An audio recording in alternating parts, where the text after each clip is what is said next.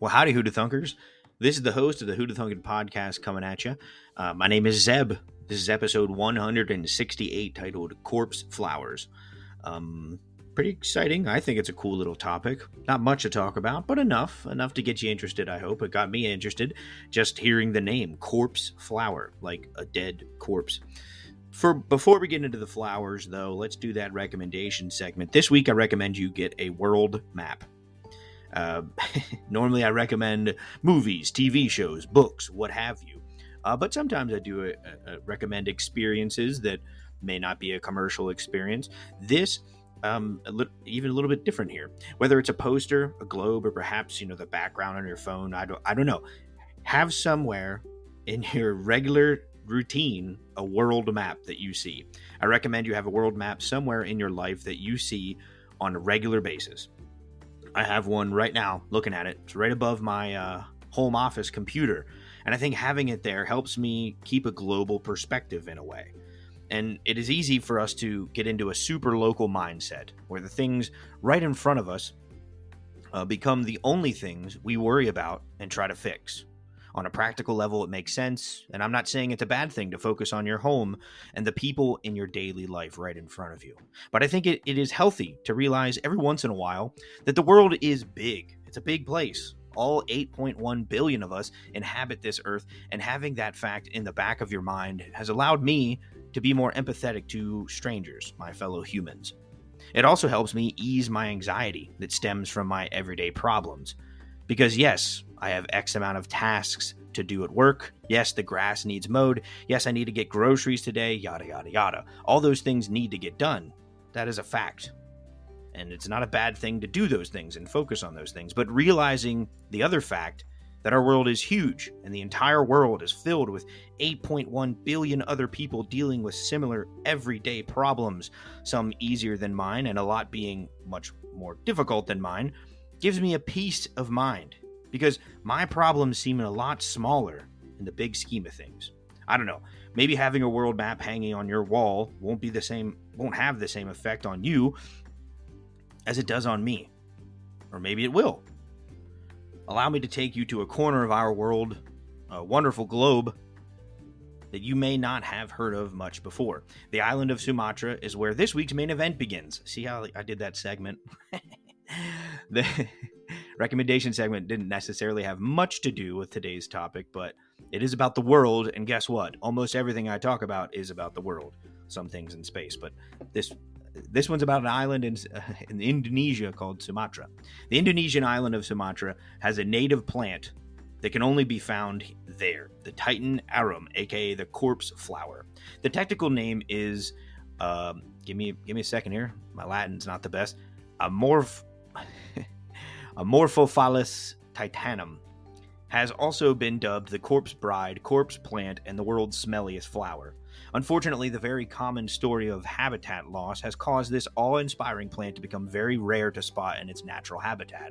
The corpse flower is classified as endangered, with fewer than 1,000 individuals left in the wild. Thankfully, though, due to its spectacular nature, makes it popular, and advances in horticultural technology in recent decades, it has found homes in botanical gardens all over the world. Once again, talking about the world map ties into the recommendation segment. Anyway, I digress. Cool pictures of this thing are on the blog, but if you're just listening and you have your phone, Google, you can just Google corpse flower. It looks really cool. I mean, it's really cool. It looks like it inspired some Pokemon, and I think it did. Some other corpsey smelling flowers definitely directly inspired like Pokemon type creatures from Japan and Japanese fiction. The corpse flower is huge. Now, this is one of the things that makes it so spectacular. We're talking up to 12 feet tall. Okay? That's two really tall dudes standing on top of each other is as tall as this flower. Pretty amazing. The Titan arum's inflorescence meaning it's like main spike flower thing, can reach more than 10 feet in height, and just the leaf structure alone can reach up to 20 feet tall and 16 feet across. The plant's underground stem, or corm, C-O-R-M, can weigh up to 110 pounds. This is immense. This is not just some little daisy in your garden, okay?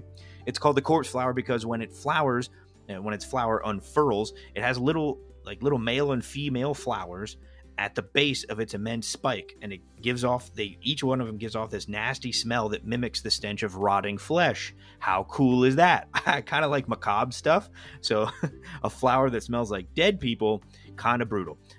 Also, I don't feel bad, because there's no actual dead people. It's a flower that smells like dead people. Kind of cool. Some say it smells a lot more like stinky laundry, like really stinky laundry. The plant smell has also been likened to Limburger cheese, which is a really smelly cheese, garlic, rotting flesh, rotting fish, and smelly feet. The feet flower doesn't sound as cool. The corpse flower, that is a name. That's why it's the most popular name for this thing. The corpse flower scent, this is from discovery.com. The corpse flower scent is a chemical combination of dimethyl trisulfide, isovaleric acid, dimethyl disulfide, benzyl alcohol, indole, and trimethylamine. I'm trying my best at the chemical stuff. I'm not good at pronouncing. The odor is meant to mimic decomposition in order to attract its native pollinators, that's carrion beetles and flesh flies, who are drawn to the smell of decaying meat. So that's the whole idea. Kind of brutal. You have these insects, these little carrion beetles and flesh flies that like to go to dead stuff and eat the dead stuff. So it makes sense, evolutionary speaking, flowers that didn't smell nice and smell good to us, they didn't do so well because their native pollinators weren't, bees and stuff that were attracted to things that we like to smell. They were these beetles that they're attracted to stuff that tells them it smells like meat. So these sort of like carnivorous insects inhabit this island of Sumatra. So the plants evolved with those insects to smell like dead stuff. The potency, a lot of that wasn't from Discovery. Again, back to discovery.com, one more paragraph here. The potency of the stench gradually increases from late evening until the middle of the night when pollinators are most active. The smell tapers off in the morning. So there you go. Discovery gives you an idea with all those chemical names as to why it smells like dead stuff. The Titis arum doesn't abide by your typical flowering cycle. Young plants can take up to a decade for their first bloom to occur, and that's just for those, the baby plants. The mature ones, corpse flowers, take years to bloom again, and they aren't easily predicted, and that makes the plant nerds really excited when they do bloom, that and its gigantic size and its really rare smell. So, these are kind of like rock stars in the botanical world. They're huge. I think I read on some botanical gardens website, people of all ages like these things. You bring in a little 3-year-old kid who's been walking through a botanical garden, and I don't know, I don't think most kids like botanical gardens. I know I didn't, but even ones that don't like botanical gardens probably like, boring, green stuff, leaves, whatever. You see, if a little 3-year-old sees this thing, they'll be like, whoa, it's huge. It's 12 feet tall. It's like yellow and red and all these different colors, and it looks really cool. So a 3-year-old would be like, yay. And then you got like 80-year-olds going like, I've waited years to see this. This is truly amazing. What a beautiful planet we're on, and a lot more complex thoughts. But that's the beauty of these things. Everybody likes them. There's so many different things to like. You could be it could be a spectacle for you to look at its size, or its smell it, or its colors, or how rare it is. All those things attract so many different people, and all those combining factors make it, like I said, a rock star in the botanical world, which I'm not usually a plant guy, but this thing looks cool. People wait in huge lines with expensive cameras at the ready whenever these things bloom. Flower enthusiasts travel from all over the world to witness this infrequent occurrence. Visitors will return day after day to conservatories, greenhouses, and botanical gardens with a predicted corpse flower bloom so as not to miss the short window. And we'll talk about that. It's not very long. It doesn't bloom very long. People wait for years. Right now, there are 2 of these Titis arums blooming in California, or there were right around July 4th. One is in San Francisco at the San Fran Conservatory of Flowers. San Fran's corpse flower named Scarlet bloomed in 2019 last, and she began blooming again earlier this week. That was like 4th of July week.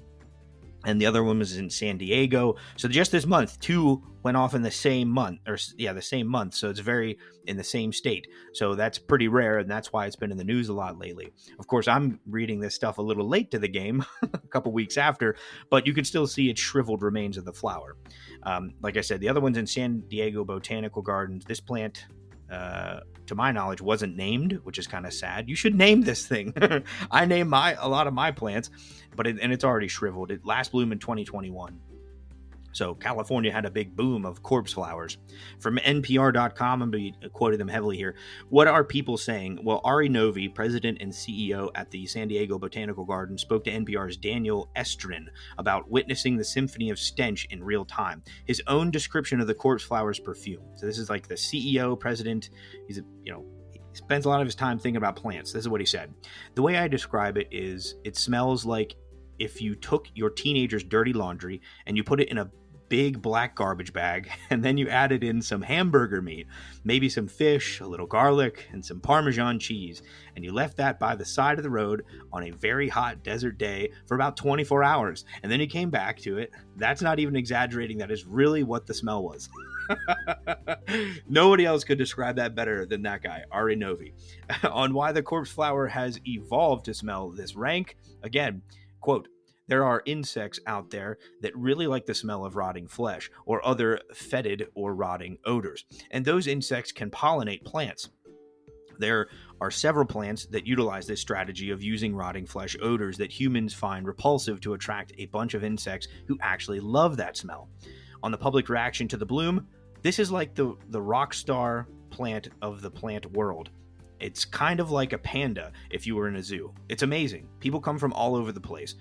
We had one bloom about 18 months ago, and a guy saw it on the webcam in Texas and immediately got in his car so that he could make it for the blooming. And he drove day and night and got to San Diego 14 hours later. This plant really brings out people. And for a smell that's so putrid and disgusting for human beings, somehow we're still pretty attracted to it. So those are quotes from the guy who thinks a lot about plants and what it was like for him. Both seeing come from all over the place. So it's pretty cool. And I got to say, I would love to smell it. Unfortunately, the blooms were happening around the 4th of July, and these events don't last forever. This rare event only lasts 24 to 36 hours. Generally, the flower will open mid-afternoon and stay open all through the night into the next morning. The whole reason they are so popular is because they are rare. Their beautiful, stenchy brilliance doesn't last long at all. You can visit their shriveling remains of their bloom, but no stench can be smelt at this point. Bummer. I actually wanted to smell this artificial dead stink. I think it'd be kind of cool. Novi says better luck next time if you want to smell it. At this point in the blooming cycle, it's done with its formal flowering. The flowers have done their work, and so it doesn't have that much of a smell. There's some residual, but the real pungent punch typically comes in the evening, early morning, in the first and second nights of flowering. I have a picture on the blog that goes through the whole cycle of this corpse flower, the Titus arums. But blooming does not mark the end of the corpse flower's life cycle. If pollinated, the Titan arum will produce fruit for about the next 9 months. Once the fruit has ripened, the plant will die and emerge again as a leaf after a year-long period of dormancy, then begin its life cycle again. Corpse flowers are in cultivation in Europe, North and South America, Australia, and Asia. Check out your local botanical garden to see a corpse flower near you. And I do. I think that would be so cool if Shannon and I were, visiting somewhere, or maybe just going around Pittsburgh, and I caught wind that a corpse flower is blooming. I would go. Usually botanical gardens, they don't gouge you too bad. From what I saw from prices, some of them are free to go into. But even ones that aren't, it's not like they're going to charge you hundreds of dollars to see this thing. It's going to be the usual price of admission to see it, but it will be what draws in crowds. So yeah, I thought that was cool. Hope you liked it. Very nice. Sometimes I cover, torture camps in World War II, or sometimes I cover things that are super technically hard to understand, even for me, as I read them. This is just a flower that's pretty cool. Thought you'd like it. Hope you enjoyed Who the Thunkers. Until next week.